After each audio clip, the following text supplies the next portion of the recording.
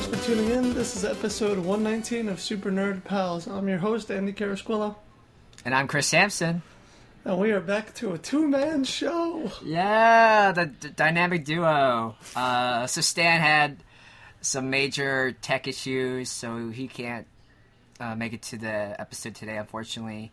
And Ryan is in London right now. Whoa! And because me and Chris are the only two that have seen Spider-Man Homecoming. This will be the Spider-Man spoiler cast. Yeah, so Stan and Ryan, get on that. Watch it soon, so we can talk about it when you guys get back. Hell yeah, but before we do that, let's jump right into some news. News bus leaving the station. Overwatch Watch 2017 leading the way. Doom freaking Fist. So, this is the 25th character for... No, not... Yeah, I think it's the 25th character. Yeah, I think it's 25th. And we've been hearing about Doomfist for a freaking long time, and finally, he's here. You can currently play Doomfist in the PTR on PC at the moment. I'm not exactly sure when the official release is, or when he will be released on console, but if you play on PC, you can play with him right now. Unfortunately, Doomfist is not Terry Crews, which I think upset millions of fans, but if you watch the Doomfist Origins trailer, which is an amazing 2-minute anime style short, it was produced by the studio Wolf Smoke Studios. If you haven't heard of these guys, they do really, really great work. I think probably the work everyone or fans and listeners would be most familiar with. A couple of years ago, they created a series of shorts for Cartoon Network called Batman of Shanghai. So they reimagined Bane, Batman, and Catwoman as like Chinese, wushu, Hong Kong cinema incarnations, and it's really awesome. It's really cool, super stylish. They're really big fans of Overwatch, so they were tapped to do the Origins trailer for Doomfist, and the animation's hella tight, and it looks so freaking good. And I actually haven't had a chance to play Doomfist yet, but there was a Overwatch developers update video that was released, which reviewed some of the moves and stats for Doomfist, and he sounds freaking awesome. Based on that video alone, he sounds broken as hell. He sounds like holy yeah. He sounds like a amazing powerhouse and extremely fun to play with. Andy, did you have a chance to play PTR Plays Doomfist yet? No. Max can't run Overwatch, so... Oh, no! Can't get Overwatch. Sad face! Okay, However, well... I will wait the other week out until Doomfist is out on PS4.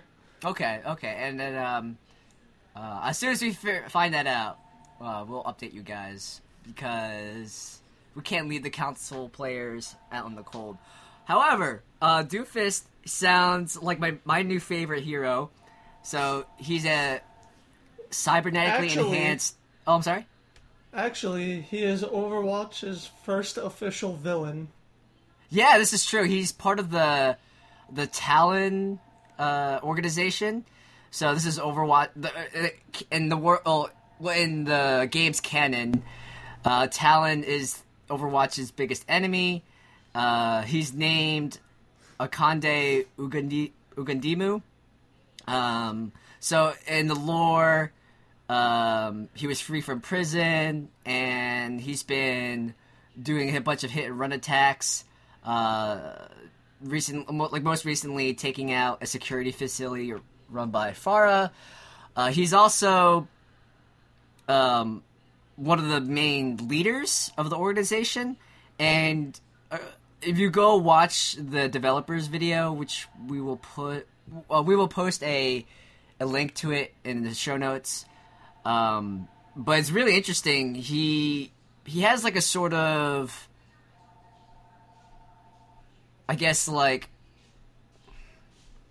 his modus operandi, or his outlook on life is conflict drives human evolution. So he goes around like willfully and intentionally starting shit because he's very much of that strongest or survival of the fittest, the strong will live, the weak will die kind of life philosophy. So that's his whole jam, just to start shit, and whoever lives, and whoever is strong, and it has the right to rule. So he sounds really badass. And so far as gameplay mechanics, he's a offensive hero that favors speed, and dude, his kit sounds so legit and insane. So he's got a hand cannon, which can deal out damage from a long distance. But my favorite attack so far is the rocket punch attack. Oh, so yeah. It's an attack you can charge up. Then you have other moves like rising uppercut, and this move called seismic slam, where he pretty much like backhands you and stuns a bunch of enemies. And he also has a shield called Best Defense. And his ultimate ability is Meteor Strike, which is him basically propelling himself in the air and doing an attack from above, and basically knocking down and crippling a whole bunch of heroes. And it's basically an amazing jump AoE attack, and it sounds so badass. And I need to play him right now.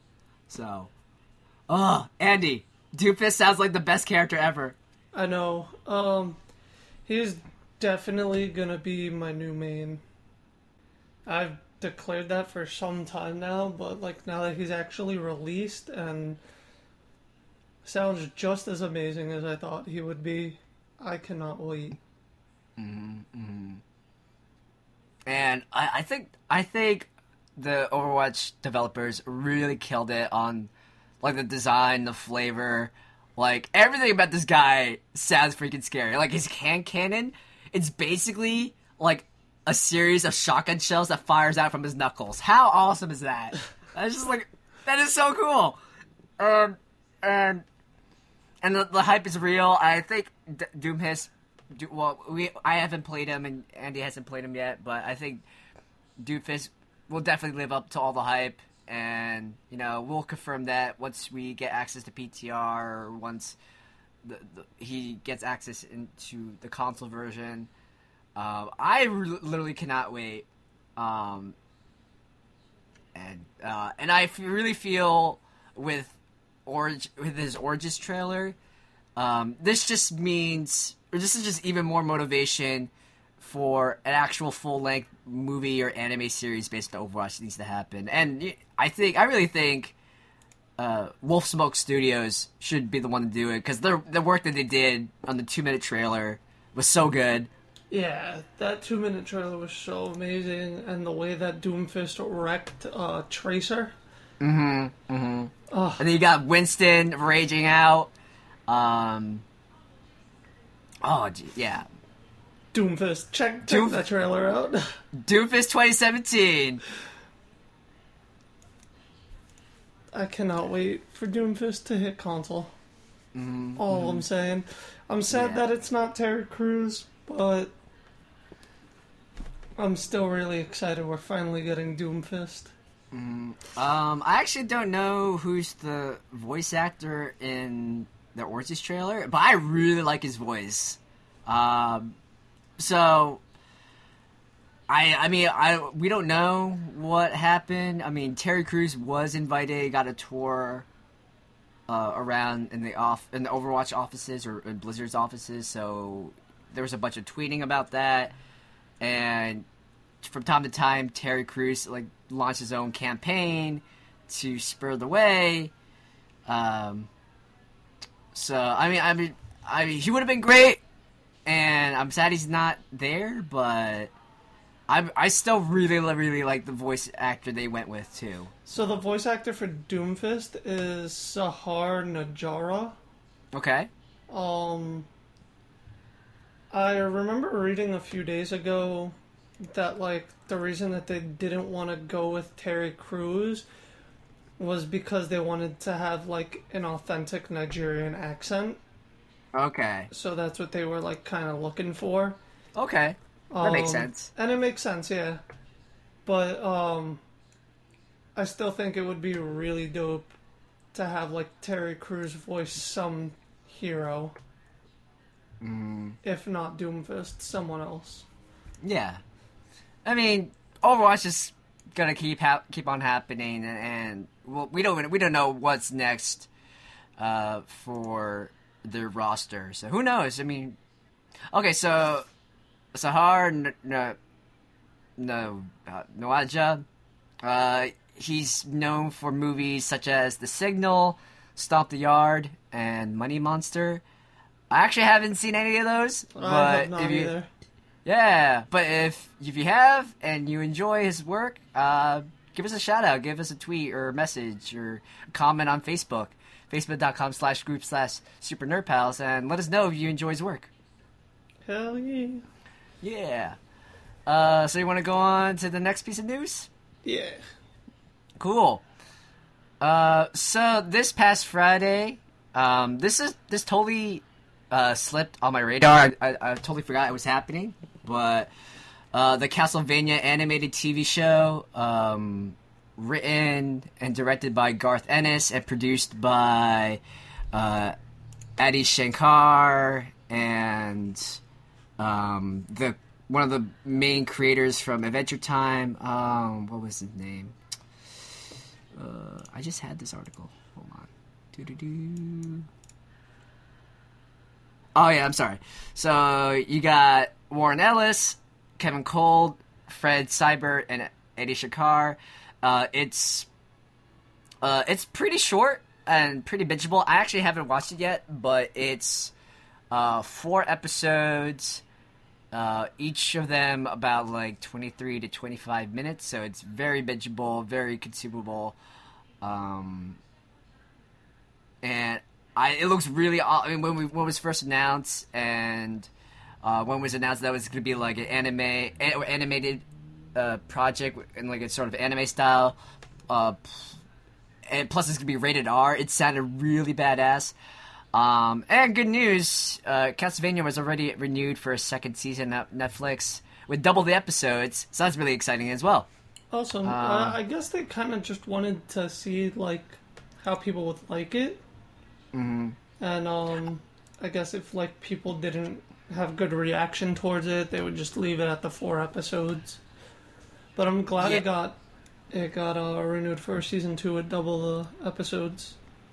Yeah, I think how it originally was worked out, Garth Ennis was working on the Castlevania project as a full-length movie, but I think it went through a little bit of development hell. And then when Adi Shankar came on to help produce, I think then it transitioned to a sort of miniseries. I mean, because like if you cut all the episodes into one continuous track, it's the perfect length for a feature length film.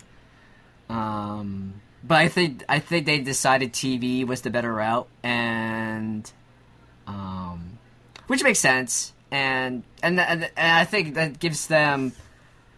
I think now with the overwhelming positive reception, now definitely with season 2 they can.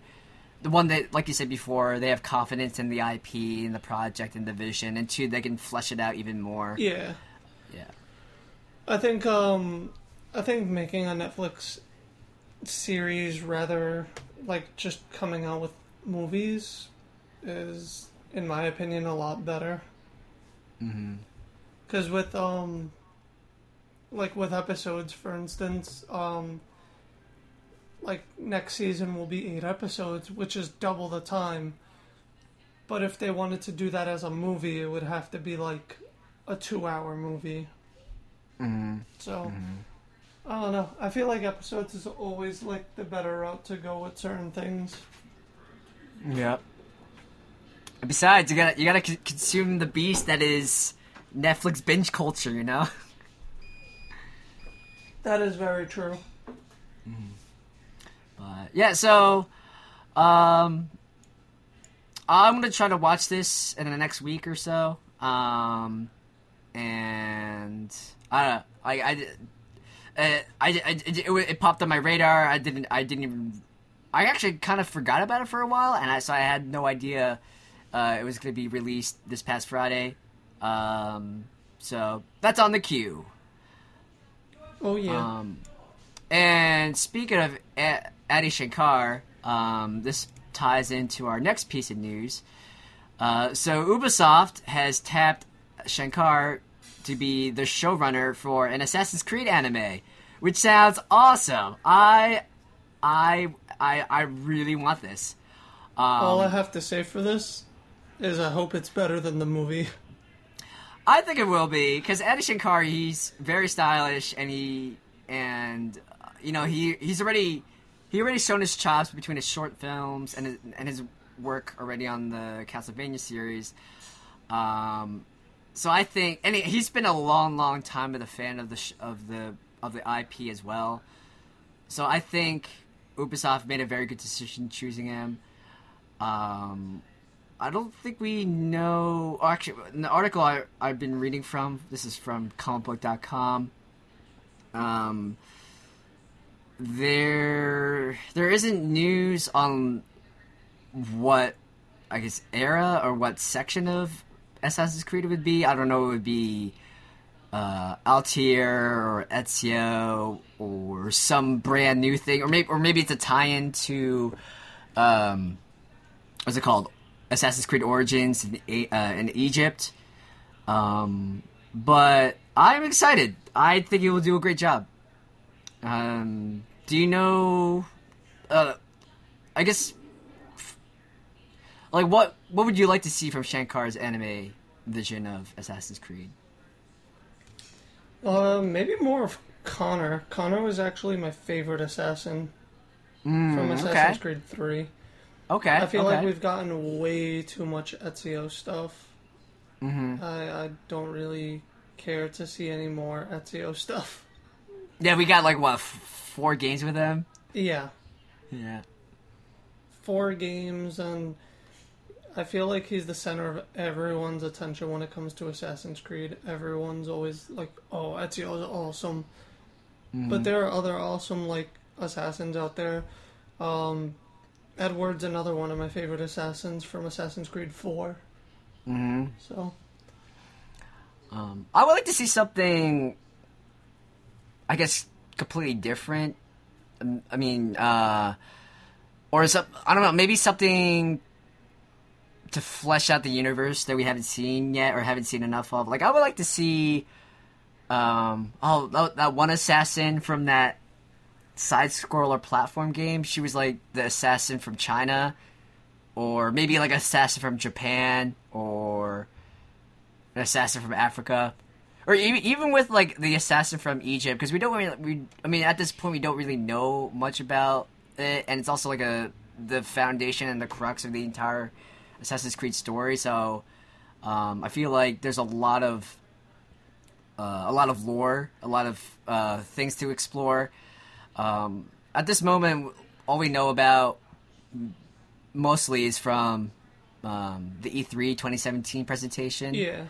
So I think that'd be a really cool direction. But I think this is a good opportunity to explore stuff that hasn't been touched yet. Because, like you said before, like Ezio and like Altair, they have had a lot of development. So I don't know. We'll see. I mean, this is really, really early news, but I think Shankar is a perfect choice for the project. And we'll definitely keep everyone updated once more news comes out about this. Yeah. Well, speaking of animated movies, Mm-hmm. DC's next animated project, Gotham by Gaslight. Hell freaking yes. And actually, I'm surprised it took it this long. This is the first ever adaptation of an Elseworlds title into an animated movie, if I'm correct. Actually, yeah, this is, yeah, right? Is it the first? I'm pretty sure it is, because like, now that I'm thinking about it, this can't be the first one, because Elseworlds is really popular, but at the same time, I think it is. So, good job, DC. About time. And oh wait, no, this has to be. This can't be the first one, because I feel like. Well, I mean, there's. Actually, it might be. That's so weird. I like in my head. I feel like there has to be, like, I don't know, an adaptation of Batman versus Dracula. Well, actually, that was a Batman Beyond movie, or like Batman Red Rain. Shit, I think you might be right. That's so weird. I feel like there was. Oh, this is gonna bother me. Yeah. Anyway, Gotham by Gaslight is an incredible alternative take on the Batman mythos. It was released in 1989, written by Brian Augustine, drawn by Hellboy creator Mike Mignola, and inks by P. Craig Russell. It imagines Batman as a vigilante in the Victorian era, and he's trying to catch the serial killer Jack the Ripper. It's really an amazing work, and Gotham, or Batman's steampunk Victorian era costume is really, really iconic. And I think one of the biggest legacies of Elseworlds, besides the story itself, the biggest legacies of Gotham by Gaslight, aside from the story itself, it led to Elseworlds being a thing. It kickstarted it. It spawned a whole bunch of other Elseworlds titles, as well as a direct sequel called Master of the Future. And DC Elseworlds is like one of the greatest things, greatest lines of comics. You got so many works like Batman Red Sun, the Batman Dracula series, Batman in Darkest Night, where he gets the Green Lantern ring. Oh, it's so good. Well, maybe this will kickstart something else in the animated projects and start the Elseworld animated series going on. Definitely. Okay, so which Elseworlds works do you want adapted? Absolutely, for me, Red Sun. Superman Red Sun has to be a thing. Sun. Okay, so here's a rundown of some really awesome Elseworlds titles that we could choose from. So you got Batman Thrill Killer, Tales of the Multiverse, Batman Vampire. So this is if Stan was here, he would sing the praises for this. It's like the trilogy where Batman and vampire mythos like just mixes together. So you got Red Rain, where Batman faces off against Dracula, and then he has to become a vampire to defeat him. Bloodstorm, where Batman fights an army of vampires led by the Joker in Gotham. And finally, Batman Crimson Mist, where a fully vampiric Batman is revived by Alfred, and he goes on a killing spree on his former adversaries in Rogues Gallery. That sounds awesome. So I feel like that should definitely be a movie. You got Batman Leatherwing, where it's Batman as a pirate in the employ of the British Crown. Batman Castle the Bat, where it's basically Batman meets Mary Shelley's Frankenstein. And I personally would really love to see an adaptation of Batman, the Doom that came to Gotham, which is a 1920s. Okay, well, it's basically H.P. Lovecraft mythos combined with Batman. And this is written by Mike Mignola. And the comic is actually really, really amazing. It's also really hard to find. It was never reprinted into a trade. But it's just really weird 1920s Eldritch Cthulhu Lovecraftian elements, and That it's sounds pretty cool. it's like a pulp adventure, like with a little bit of like mystery and of the bizarre and supernatural. Is there any other else works that you wanted to see? The only thing that I could think of is like Kingdom Come. Oh, hell yes. Yes. That would be a fucking awesome movie adaptation. DC, get on it. DC, get on it. So yeah. So... Okay, hold on. So, yeah. So the animated movie is going to be teased, or there's going to be a sneak peek of it in the upcoming Batman and Harley Quinn animated movie, which comes out on August 29th.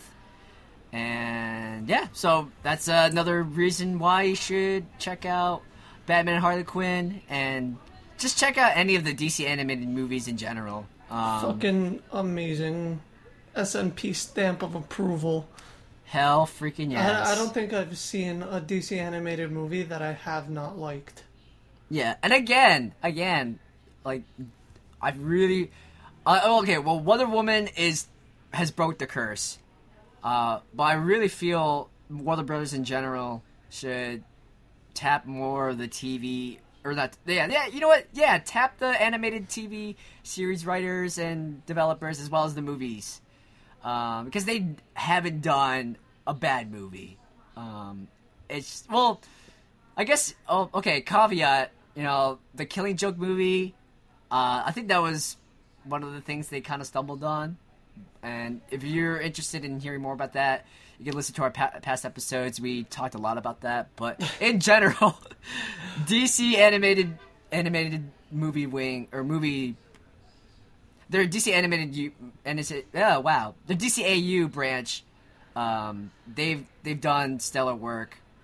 So I have no doubt that this first time that they're adapting the Elseworlds title, Gotham by Gaslight, is going to be good. I'm gonna say this. They have like 30 animated movies out. So to have one issue out of those like 30 movies, it's still a pretty good track record. That's fucking good. Andy, are you excited for Batman and Harley Quinn? I mean, I don't really care much about it. However, I'm still gonna see it. Yeah.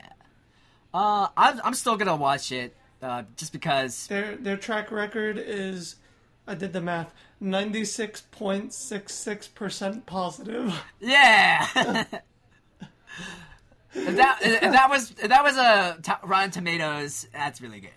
It's really good. And that's 3.44 negative. So, I mean, still looking good. Yeah. Whereas their live action movies is like 1 out of like 6. Not so good. Yeah. We nailed it, guys. Yeah. Yeah. So the Batman and Harley Quinn movie sounds pretty cool. So here's a synopsis about it. Quote, from an original story by animation icon Bruce Timm comes an all-new DC Universe animated movie. Poison Ivy and Jason Woodrue, a.k.a. the Floronic Man, embark on an ecological quest to save the planet and, unfortunately, eliminate most of humankind along the way. To save humanity, Batman and Nightwing are forced to enlist Harley Quinn to catch Poison Ivy, Harley's BFF and frequent partner in crime. But Batman's patience put to the test by the unpredictable and untrustworthy Harley during the twists and turns the reluctant companions face during their bumpy road trip. The Drill is a thrill ride of action, adventure, comedy no Batman fan has seen before. So Kevin Conroy is reprising his role as Batman. I love Kevin Conroy Batman. Hell yeah. Melissa Rauch from The Big Bang Theory, most famously, is making her debut as Harley Quinn. Lauren Lester is the voice of Robin, and Lauren Lester from the original voice of Robin from the Batman animated series. He's going to be Nightwing. So, so that's something to look forward to at the end of August. Hell yeah. All right. Can't wait to see the misadventures of Harley Quinn and Batman. Cannot wait. Well, next piece of news, we got a live-action Bleach teaser. Yeah, and Andy, you are for those who don't know, Andy, you are a huge, super huge fan of Bleach. Yeah, I am a fan of Bleach. Pretty big fan, minus the last arc. I mean, Bleach is not the most perfect anime manga, but it is still really, really good. And this Bleach teaser seems to be decent. I mean, it's only 22 seconds long. People already have negative shit to say about it. I don't know why. It's one, it's a teaser. Two, even for a teaser, it's pretty short. I feel like people's complaints are like, no, his hair's not spiky enough to be Ichigo. It's not orange enough. Yeah, I think at this point it's too much nitpicking and not enough material to go on. I mean, it's like you were saying before when we were talking about it before we started recording. The teaser, what it looks like, it's when the teaser is teasing like when Ichigo first fully gains control of his powers. He even gains control when he first acquires his powers and gets his first hollow kill. Mm-hmm. That's basically what the teaser is. Yeah. And not even to the full extent. It's just Ichigo slicing and then standing with the sword and then looking into the camera. Huh? How are you complaining about that? Yeah. It's still early to tell, but I think for fans of Bleach, this is a pretty good. It's pretty good at Godsend, and like we often talk about before, you know, there's a spectrum of live action anime adaptations. You know, you got some good ones, you got some bad ones, you got some okay ones. So time will only tell. Oh yeah. And the only thing that'll make me have hope is if the Tokyo Ghoul live action movie is good. Yeah, which is coming out really. If I remember correctly, it's later this month. Next month. Yeah, I think it's this month. It's coming out later this month, and you know, Funimation acquired the rights, so it's going to be coming out in theaters as well, which is going to be awesome. So I'm all for it. Even if live action adaptations that come out, you know, are bad, you know, I still welcome it because it seems to be even though they're bad, they're just gonna keep doing it. So. They're gonna keep doing it, and you know, eventually the formula would be perfected. I mean, like we talked about plenty of times, there are some really, really good ones, like live action Rurouni Kenshin. I have really high hopes for the live action JoJo Bizarre Adventure Diamond is Unbreakable live action movie, which is coming out beginning of August. We got Tokyo Ghoul. And we all know Chris's favorite, Attack on Titan. Oh, yes! Totally. I mean, I feel like I think with the proliferation, I think it'll just be a gateway for more adaptations, and I think I don't know what I'm trying to say. I welcome it. I mean, quick thought, Chris. staring at your shirt. What about a One Punch Man live action? Yo.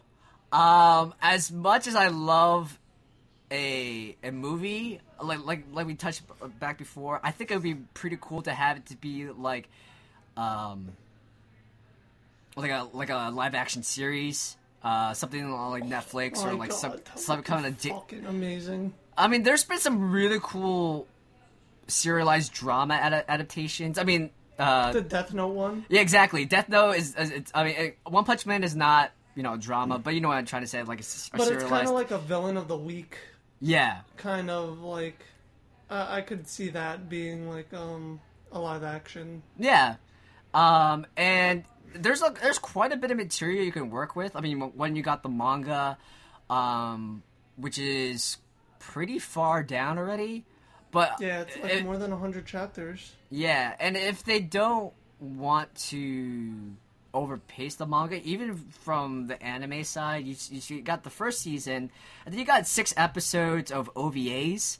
Like one of the OVA episodes is like how Saitama got his costume, which would be a great episode by itself. So I feel like between like the 13 episodes, and that's like enough for a full season, or even like 2 half seasons, if they want to try to truncate the first season to see how it plays out, then do a longer season to follow up. But I would love totally pick that up. Yeah, I would totally love that over. Even if One Punch Man was a movie, I would still totally watch it and love it. Because I'm trying to think. I mean, because like even with the first season, there's a lot to unpack. Like first you got the villain of the week, and then Saitama becoming a hero, and then you got the whole Genos arc. But there's a lot of content they can work with.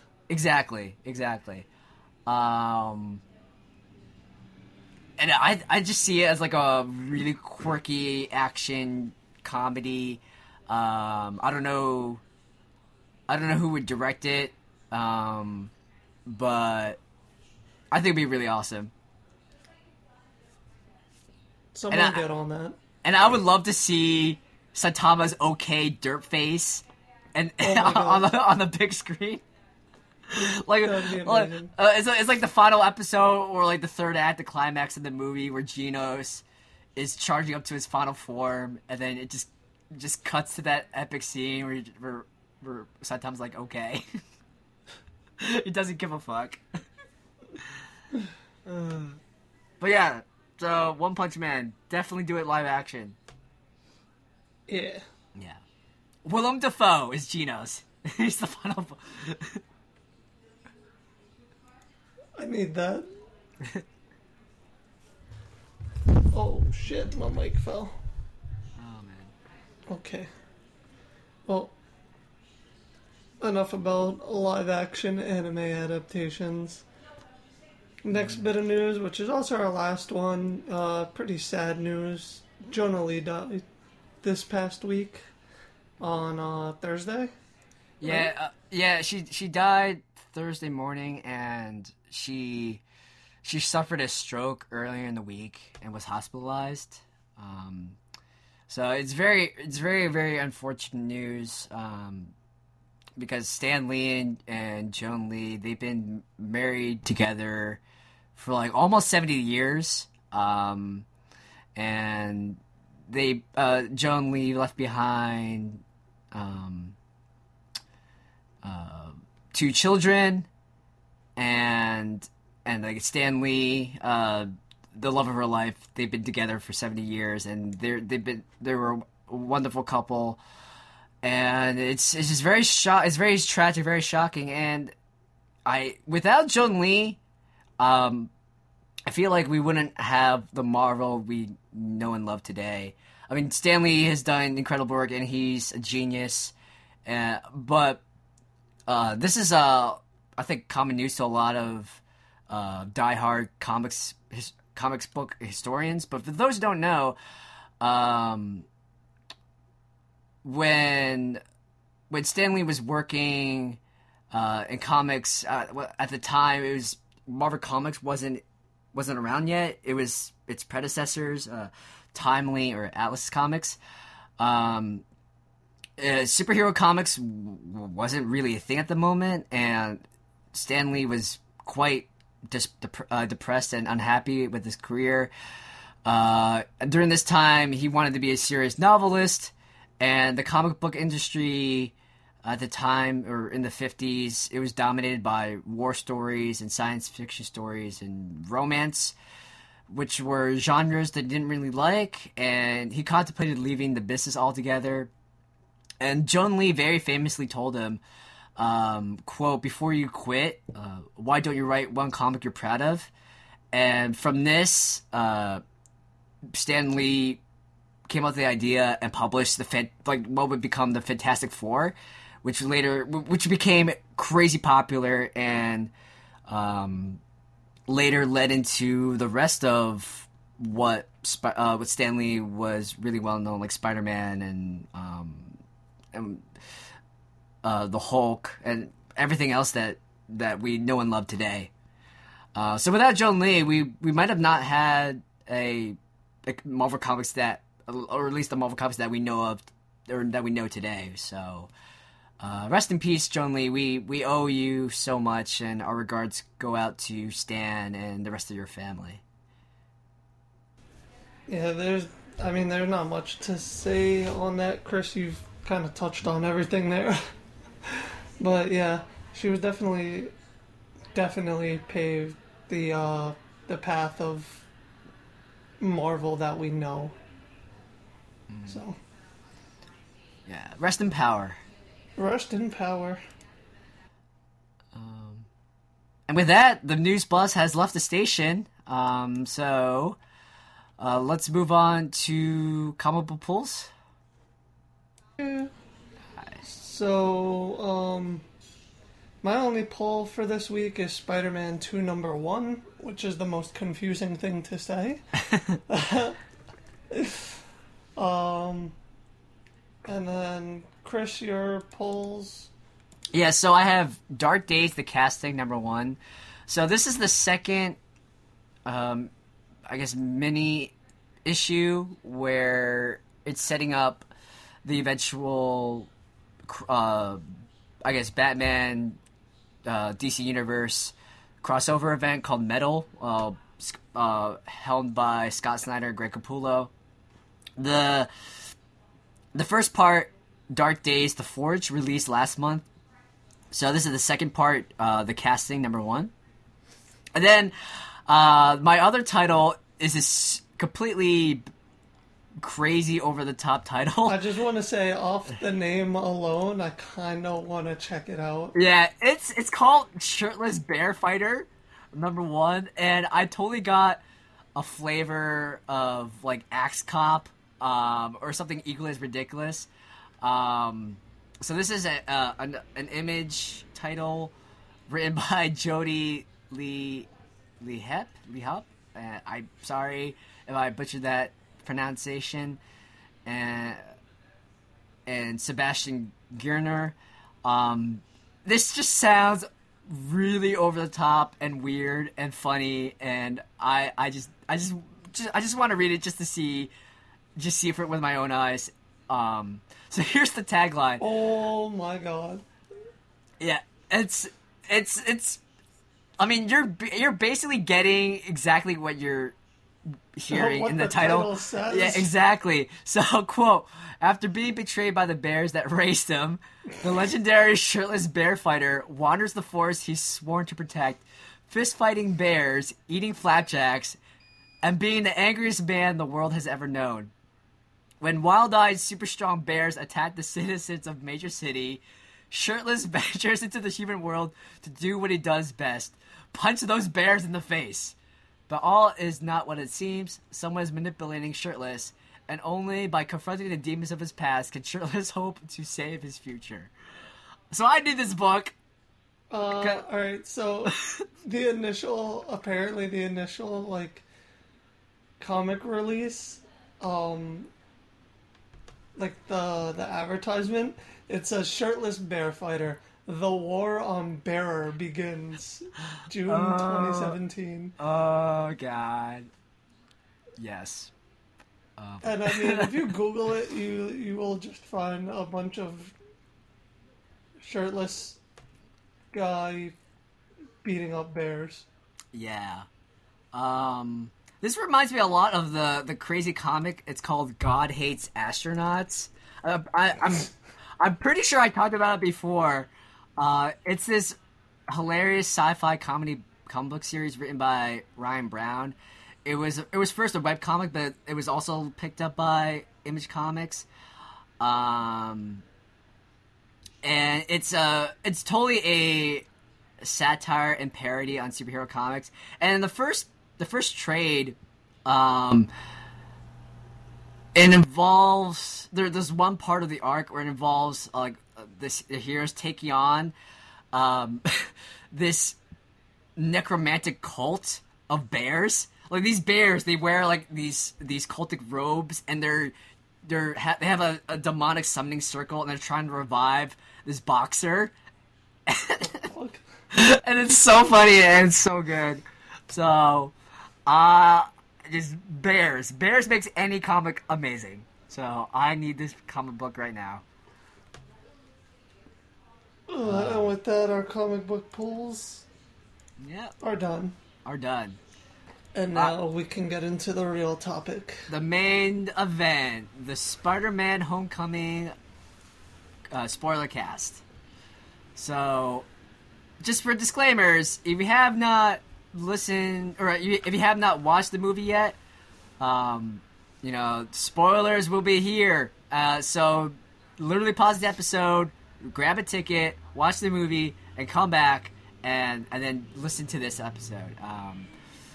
Because again, it came out this past Thursday, so it's only been out for maybe like 3 or 4 days. I don't know what the box office numbers are, but I'm sure it's killing at the office, and it's gonna be playing in the theaters for the next month or so. So I'm sure at this time of the recording, not all people have seen it yet, but since we love Spidey, we love the MCU, we on that shit. And so we're gonna spoil this for you guys, so just be warned.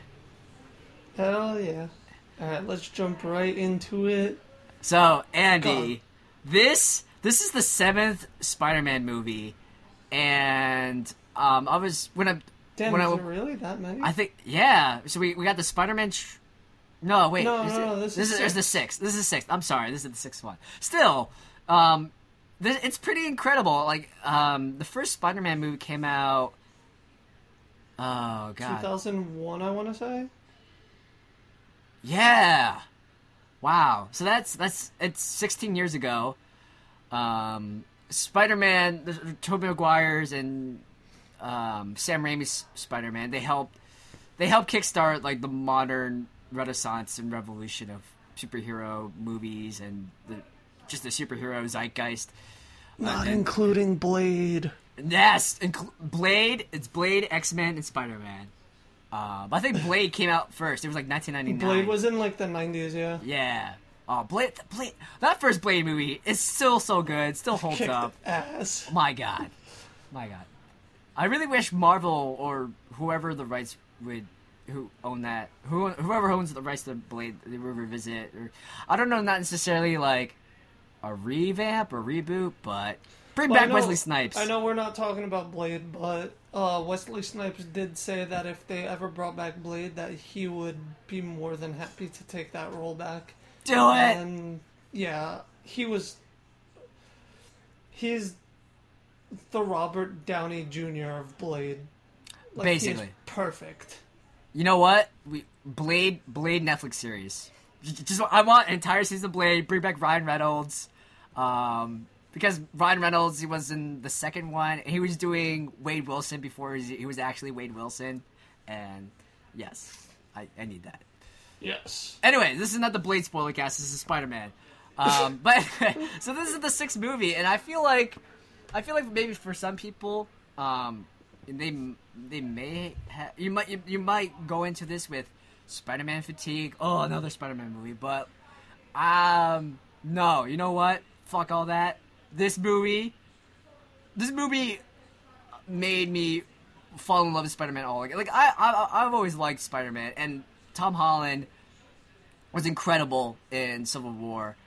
But this movie, I don't know. I feel like this is sacrilege, but I feel like I like it more than the Sam Raimi, Tobey Maguire movies, which is saying a lot. Especially Spider-Man 2. Spider-Man 2 with Doc Ock was one of the greatest. Was one of the greatest ever. Spider-Man 2 is definitely one of my favorites. However, I don't know. I feel like the pair of like Amazing Spider-Man movies, in my opinion, was better than the Sam Raimi, minus Spider-Man 2. Because Spider-Man 2 is like beyond perfect. Mm-hmm. But the first one was a really slow start, and then Spider-Man 3 was just bad. It's hot garbage. Spider-Man 3 failed because like sloppy writing and like there was like I think it was like too much studio control or studio input. Like they wanted, like Sam Raimi had his vision, but the studio wanted Venom to be shoehorned in, and then they're just trying to do too much. I don't think there was a clear vision, and emo Peter Parker. Well, one thing I definitely do have to say about this movie is it is my favorite Spider-Man movie at the moment. Mm-hmm. It is so good. Tom Holland kills it as Peter Parker. It's another Peter Parker movie, and like I know a lot of people were like, "Oh, Miles Morales," or this was a chance to introduce him to the MCU. But even that, like Tom Holland's incredible, and this is like the quintessential Spider-Man. This is Spider-Man when he's young. He's dealing with he's trying to balance his superhero life with the life of everyday people. So we actually get to see the Peter Parker that's in high school and has to deal with high school drama, as well as the role, like the toll it takes to be Spider-Man. I think we've seen that. I think we've seen like high school drama in the other movies, but I don't think the execution one doesn't really get to see like the juggle of the two. Yeah.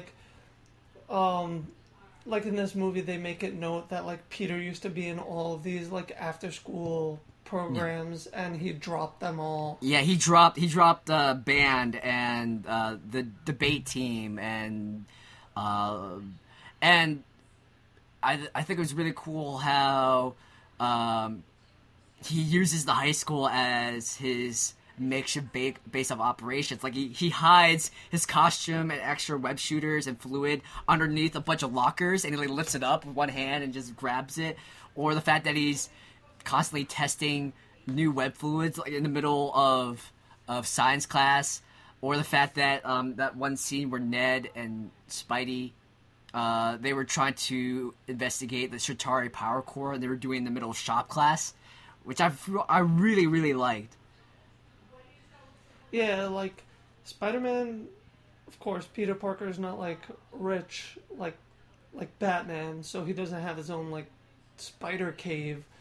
So, he has to make do with what he has, and at this moment, he has school. Mm-hmm. Mm-hmm. And I think with the high school drama, I think it executed it a lot better. You have Peter's just dealing with like high school puppy love and trying to balance, trying to stay good in school and trying to take care of Aunt May and then douchey Flash Thompson. Yeah, Flash Thompson. I really enjoyed this incarnation. It's a step away from the high school jock archetype, and it's more of like, I guess like a. I don't know. I want to say he's still kind of a jock, but like, being on the what was the team that he's on? Oh, the debate team? Is it a debate team? Yeah, it's like the academic decathlon. Yes. Yeah. So, being on that shows that, like, this Flash is, like, smart. Mm-hmm. So, I don't know, he's kind of like a nerdy jock. Yeah. He's still unlikable. Like, there's, like, that one scene where he butts in front of Liz trying to get out of the elevator in the Washington Monument, and he's still trying to carry out the trophy. Oh, yeah. But there's like 4 times in the moment in the movie where he's like starts the Penis Parker rant. Yeah. Good insult. What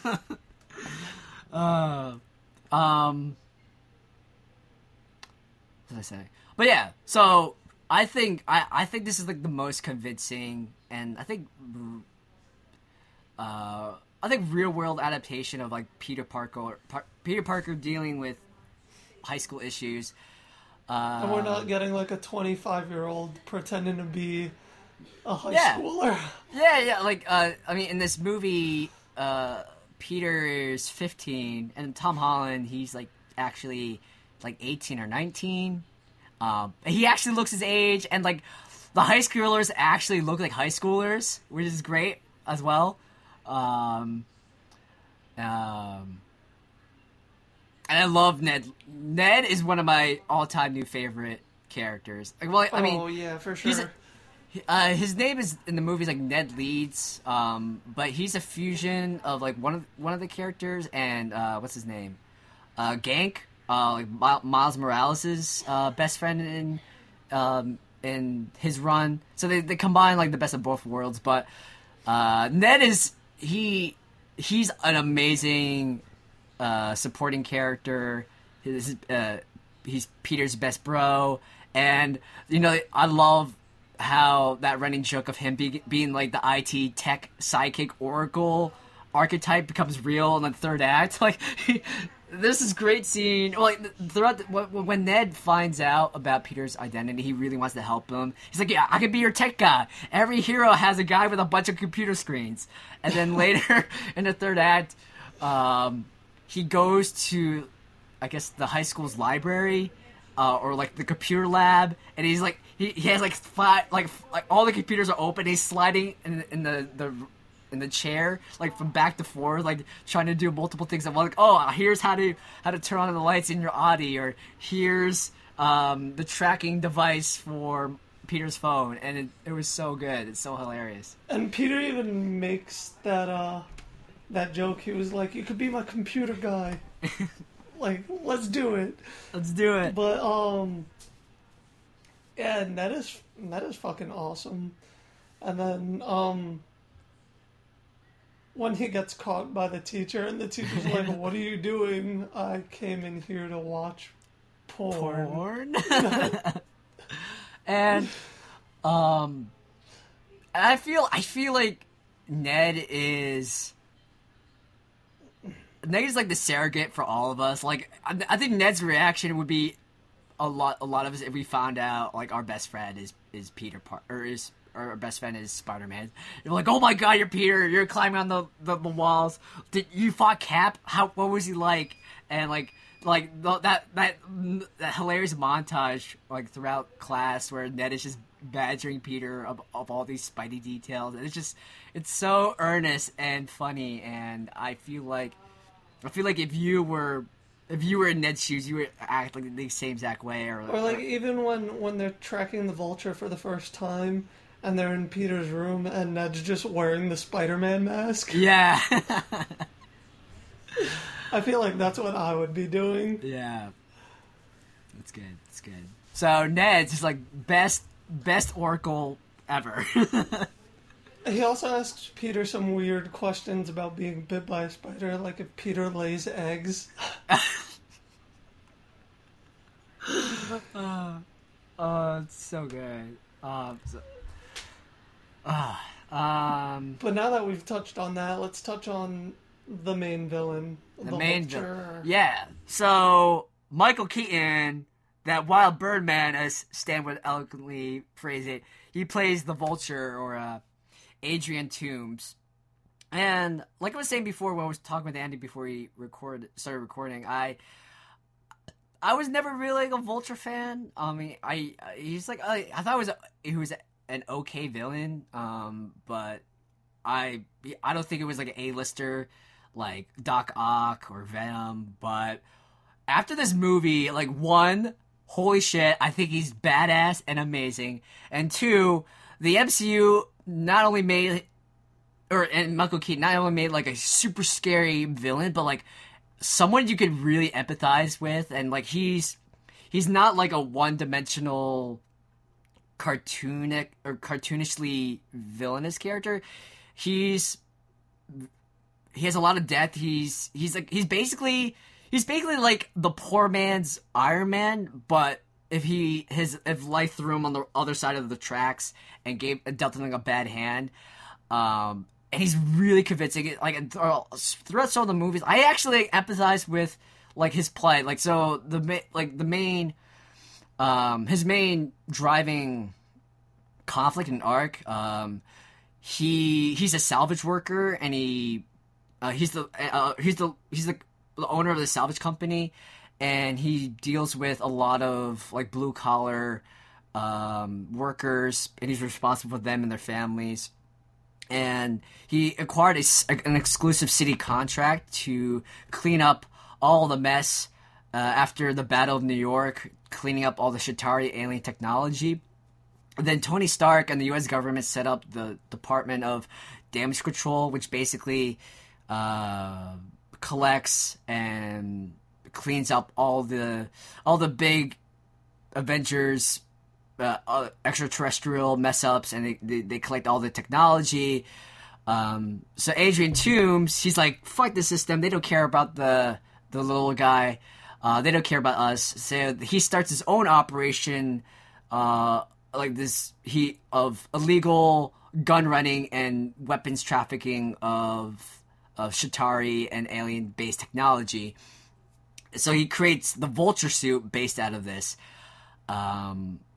So at his core, he's still doing illegal activities, but he's still providing for his family. He's providing for a bunch of these workers who, at the time, they were all going to be out of the job. They would have lost their jobs and their families and their homes, and wouldn't be able to pay bills or even, feed their families.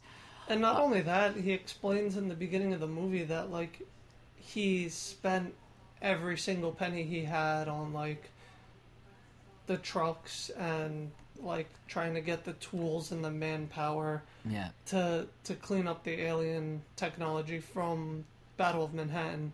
Mm-hmm. So, honestly, like, Tony Stark kind of would have fucked his entire life up.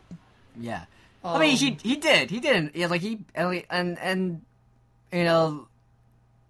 Adrian Toomes, he tried appealing to them, but it's I mean, this is very, I don't want to get too political, but like, this is very big government versus little guy. This is Adrian Toomes has very much of this anti-elitist sentiment, where like Tony Stark, the Avengers, the government, they get into big messes, and oftentimes the little guy ends up paying the bigger price. So I totally that it's a totally empathetic or sympathetic motivation. I think where he jumps over his moral authority or compass, or like his moral high ground, he loses the moral high ground when he decides to straight up kill Peter. Like, he leaves him for dead in like the third act. He dropped an entire building on him, and he tries to kill Peter multiple times, and during the ferry incident, he's not concerned at all taking down the entire ferry boat just to get away. So at that point, you lose sympathy for them. But at least in the beginning, well, actually, the ferry incident was kind of Peter's fault. Well, that's true. Yeah. This is true.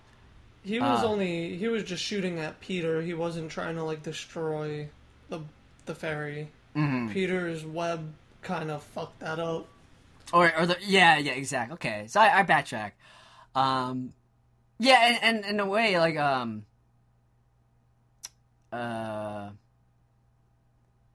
guess, Adrian, the Vulture kept it pretty close to the belt. 8 years passed by, where he didn't. It was a totally covert operation, and technically no one got hurt. I mean, you could argue the reverse, he's spreading alien technology in the underground black market, and these criminals are using it for evil. So in a way, you can say that he's still responsible, but at the same time, Toomes takes a lot of time to not take human life in his operations, because one, from a practical logistical standpoint, doing anything that high profile will reveal him and his network and his operations.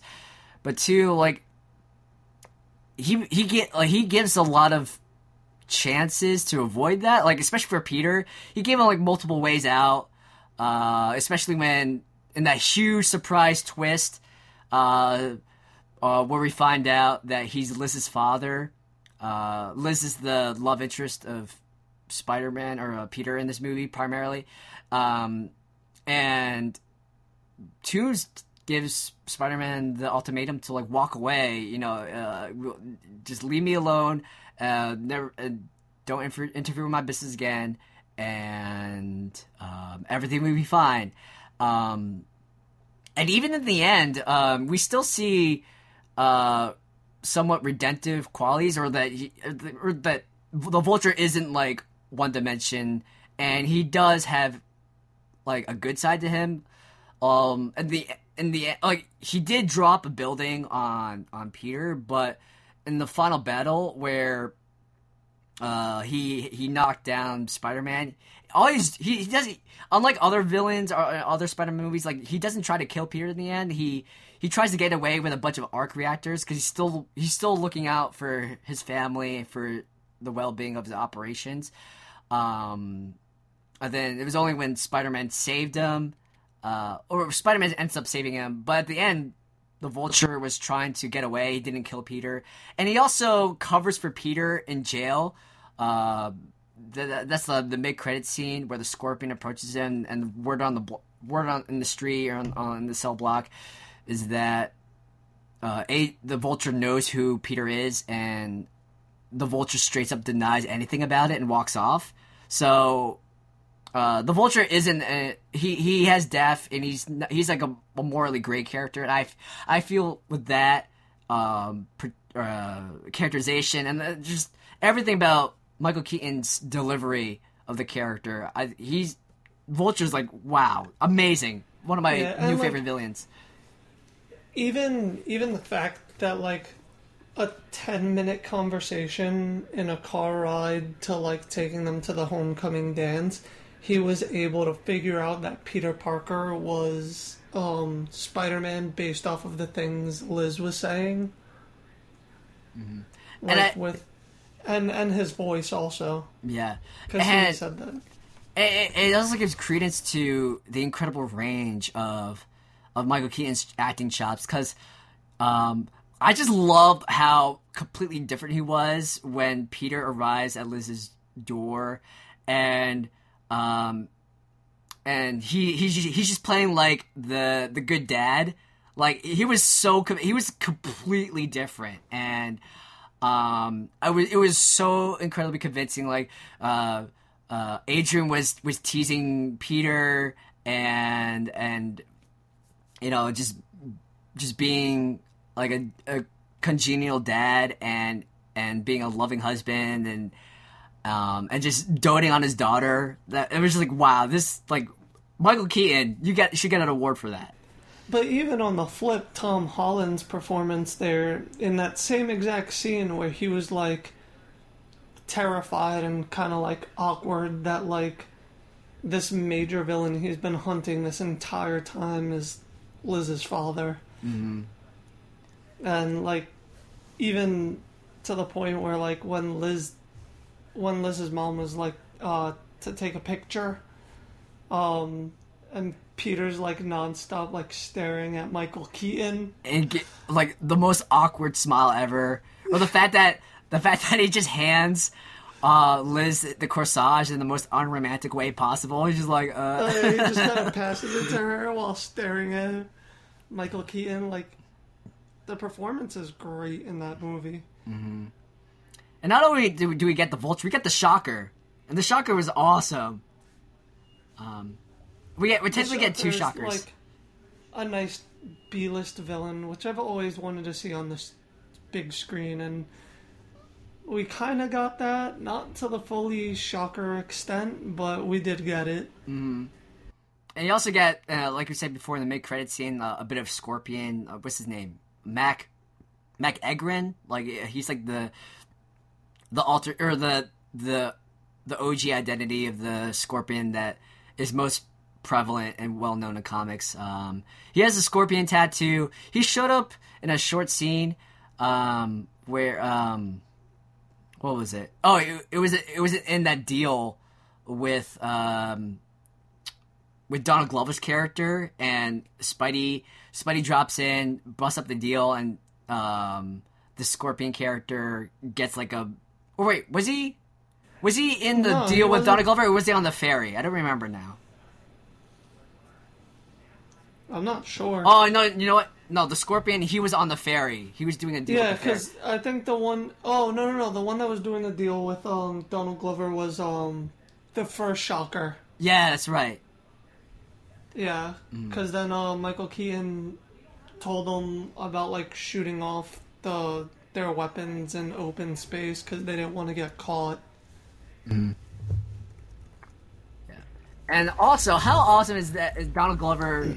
You know, he ends up in the Spider-Man movie. I mean, he's not... Well, actually, technically, he was in the Spider-Man movie. He voiced the... Donald Glover was the voice of Miles, or he was the voice of someone in the... Oh, yeah, he was the voice of Miles. And he shows up... Oh, hold on. And he shows up in Homecoming as, like, I guess, a mid-level street thug. And we see him in doing a gun deal with the first Shocker, and then Spidey foils that deal. And then later we see him... There's this hilarious scene where Karen, the suit's AI, turns on interrogation mode and gives Spidey the Batman voice. And then Donald Glover's like, dude, you're clearly new at this, and... It was such a hilarious scene. My favorite thing was, like, where he calls Spidey a girl. He's like, I'm not a girl. I'm a boy. I'm a man. That scene was so good. And I love how Donald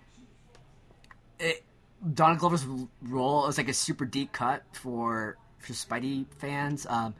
So Glover's role in the movie is Aaron Davis, and Aaron Davis is a burglar and criminal in the comics called the Prowler, and two, Aaron Davis is also the uncle of Miles Morales in the comics, and he does mention that, or in the movie, he does mention he has a nephew in the city, and he doesn't want the guns to go into his neighborhood because he has a nephew to look out for. So maybe that's a confirmed, subtle thing that, I don't know, maybe Miles Morales will show up later in the MCU, or maybe it's like a throwaway fun Easter egg. It could be both, but I really appreciated that. I mean, I feel like it was too big of a role. Like, he played way too big of a role for it to be, like, just like an Easter egg. Mm-hmm. But yeah, But so Miles in like Phase 6. oh yeah, So good. Man. So, uh, what was your favorite scene in the movie? oh my goodness. There's a couple. So one, I just love, like the montage where Ned is badgering Peter about, like, it just like that whole entire collective arc where Ned's just blown away by Peter revealing or finding about Peter's identity, like him dropping the Death Star, the Lego Death Star, and him badgering throughout the day of all these questions, like, do you lay an egg? Have you fought Cap? I really enjoyed. Man. Oh, you know what? One of my the entire tribute to Ferris Bueller's Day Off, where it addresses the concern of what happens when Spidey's like not in the city, so he's just running across the suburbs, like hopping across rooftops and busting through backyards and parties, and like tripping into the kid's tent and like scaring them off. I love that scene because it provided like a really cool action chase scene with a lot of comedic brevity in between, and they even showed like a scene from Ferris Bueller on a TV screen, and then later it cuts to Spidey like running across the lawn. I love that scene so much. One of my favorite scenes is where Spider-Man tracks them, the two guys down at the gas station. Oh yeah, and that's like where he first uses like the suit at its full potential. But he doesn't know how to use it, and Karen goes into combat mode, and then he shoot like the web balls instead of like trying to shoot webs to like swing up top. Or it's like activating taser webs. And then it turns on all the lights. Mm-hmm. It was just a really funny scene. Mm-hmm. And related to that, when he's stuck in the damage control compound. Yeah, that was gonna be my next. Yeah, he kills like 37 minutes going through all his tools, like the web grenades and oh, it's so cool. It's funny because the montage made it seem like it was gonna be such a longer amount of time. And he's like, Karen, how long have we been here? Shit, like 37 minutes. Let's. I got so nervous at the end where like Vulture's wings were gonna explode. Mm-hmm. And I'm like, oh my god, here it goes, another Spider-Man villain death. That's what they do a lot. Like a lot of times, they just kill off their villains. And this movie definitely didn't. Yeah, I think that was the great choice because one, like Peter's a 15-year-old kid. If someone dies while he's on the job, like even if it was Adrian Toomes, like that would scar him for the rest of his life.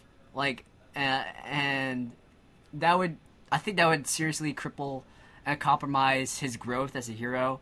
And he defeats the Vulture, but he still abides, or he's still able to follow his moral code.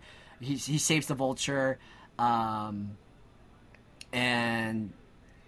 he ends up being a hero, and he holds on to. I think it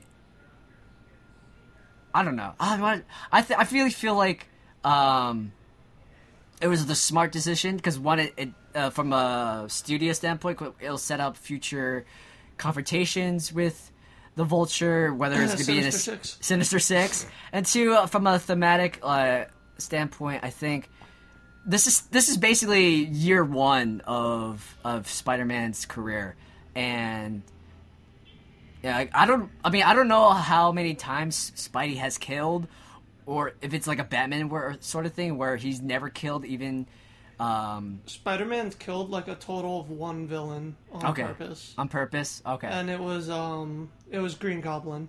Oh yeah, Norman Osborn, right? Yeah. Yeah, okay. But I think it was a smart decision on Marvel to keep him alive. And I think Michael Keaton was such a great actor. You should tap that resource for future movies, even if it was just a short cameo in the next Homecoming sequel, whatever it's called. Yeah, I also like that we didn't get to see Uncle Ben die for the third time. Yeah, thank you for not recapping, because everyone knows what. And touching on how he got his powers, and like spending a fucking hour of Spider-Man not in his suit. Mm-hmm. Yeah. And like figuring out his powers, we just got straight like Spider-Man. Yeah. And I mean, it's just, at this point, between what, like 70 years of comics, so many TV shows, and 16 years of movie. Yeah, people know who Spider-Man is. They know his origins, and it's just cut the fluff, cut the fat, and get to the parts we haven't seen, or get to the parts that we want to see more of. So Spidey in high school, and Spidey in drama, and Spidey interacting with Tony Stark, and by the way, Tony Stark is the worst dad ever. Literally.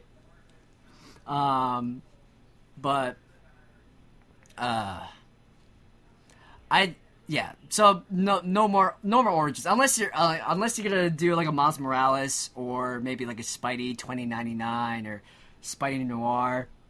Just keep the origin story to a minimum. Like we're in an age where instant access to any information is only like a keystroke or a tap on your phone screen away. So, and I really like the most like quote unquote like blatant reference to that, but not really, is like Peter talking to Ned.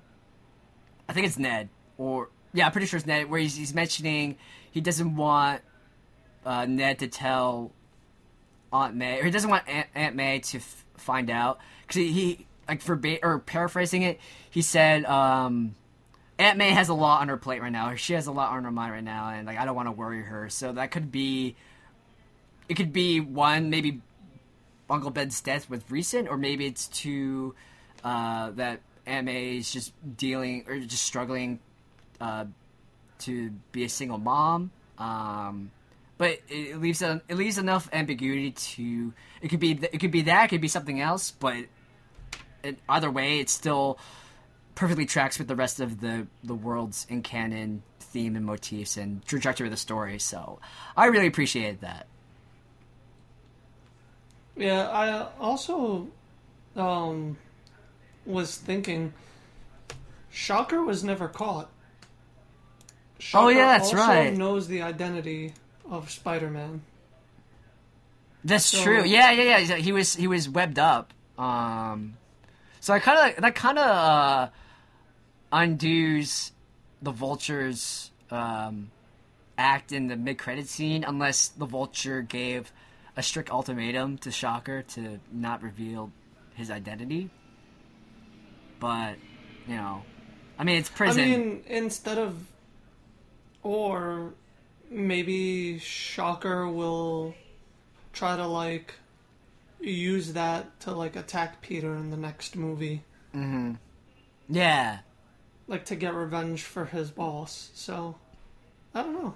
Yeah, they kind of left that up in the air. Now, thanks for mentioning that, because we only see Toomes in prison, or Liz and her mom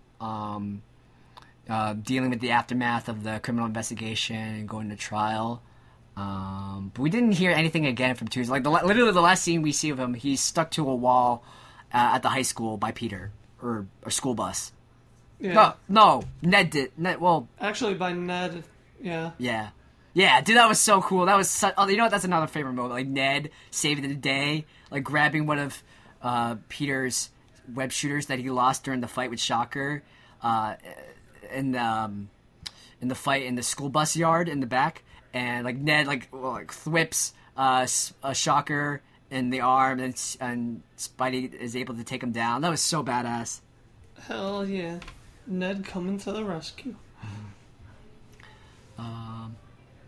So I guess going forward, what do you want to see for the future of the MCU and like Sony is building their own Spideyverse. You know, we got. All right, so I need to see Sinister Six. Yeah. I want to see Carnage. Was Carnage one? I don't think Carnage was part of the original Sinister Six. No. I'm just saying in general. Oh, in general, yeah, dude. Carnage was never a part of Sinister Six. Okay.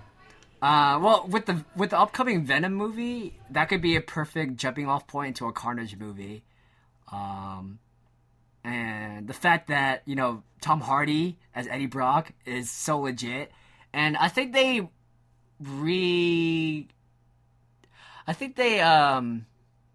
clarified that the Venom movie and the Black Cat movie, I think they're all in the same universe as Homecoming now.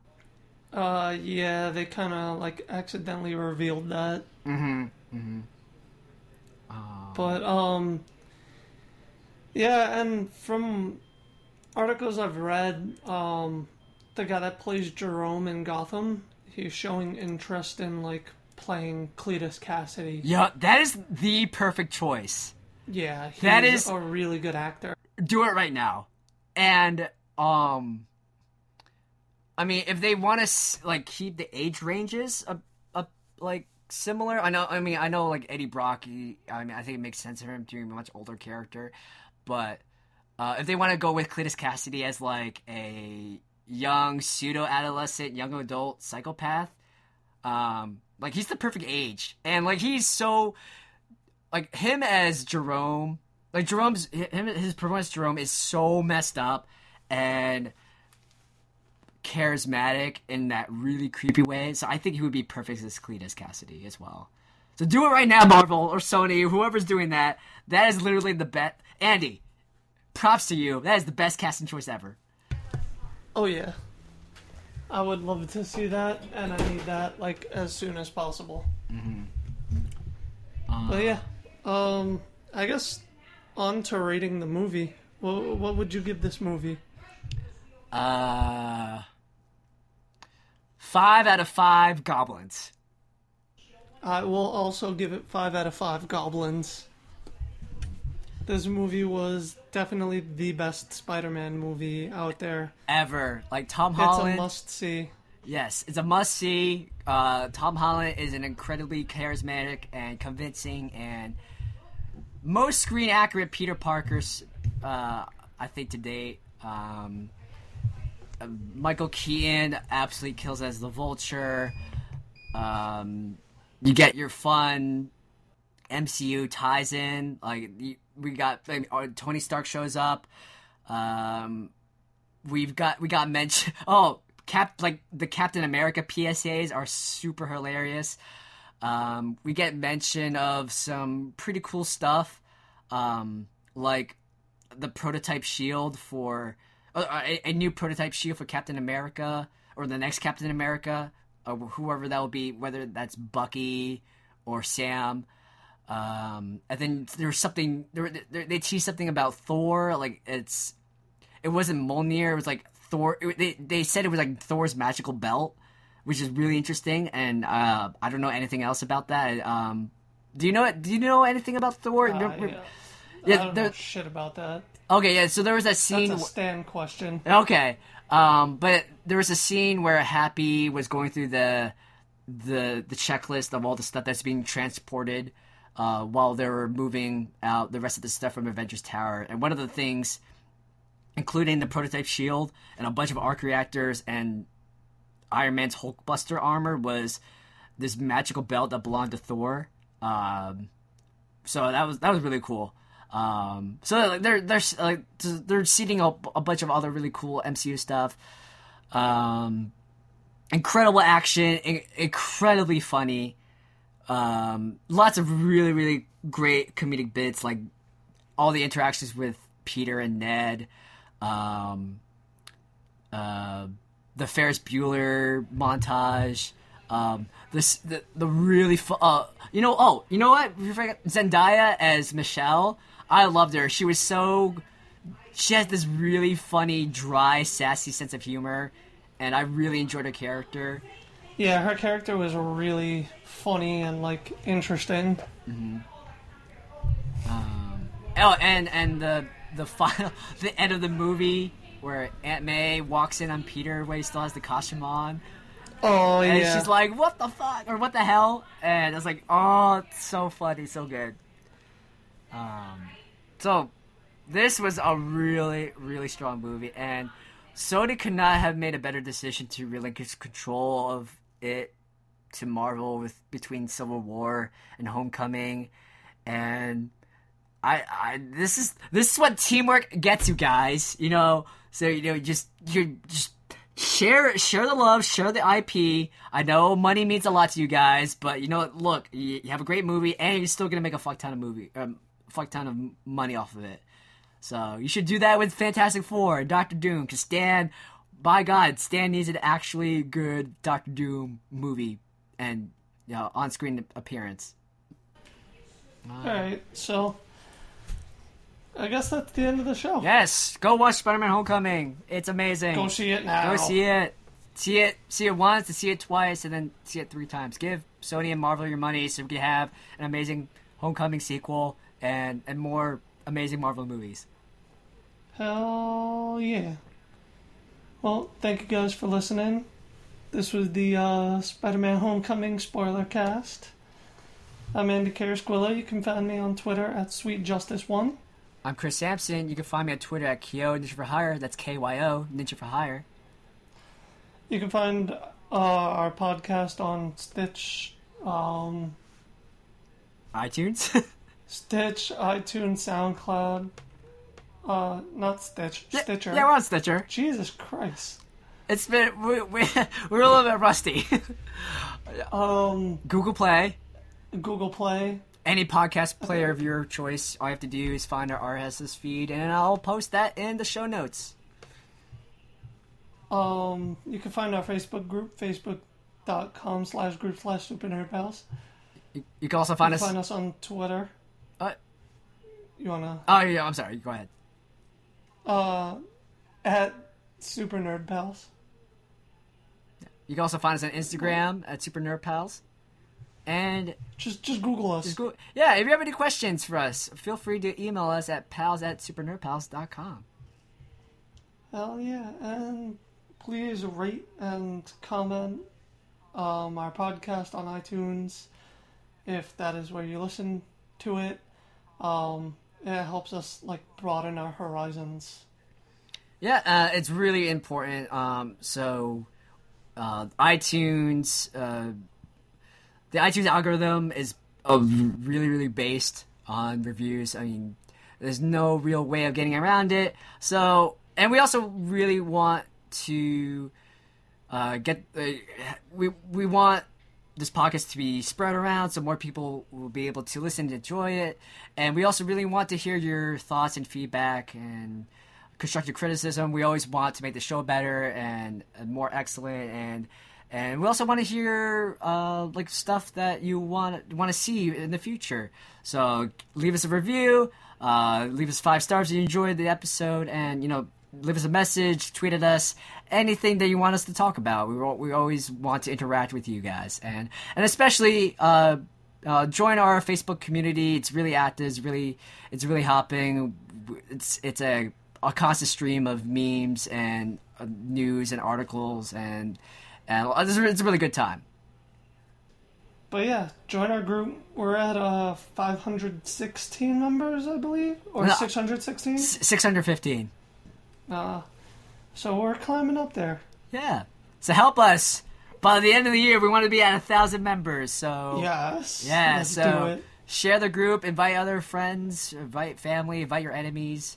Share. Just share everything. Share the podcast. Share our links. Share our group.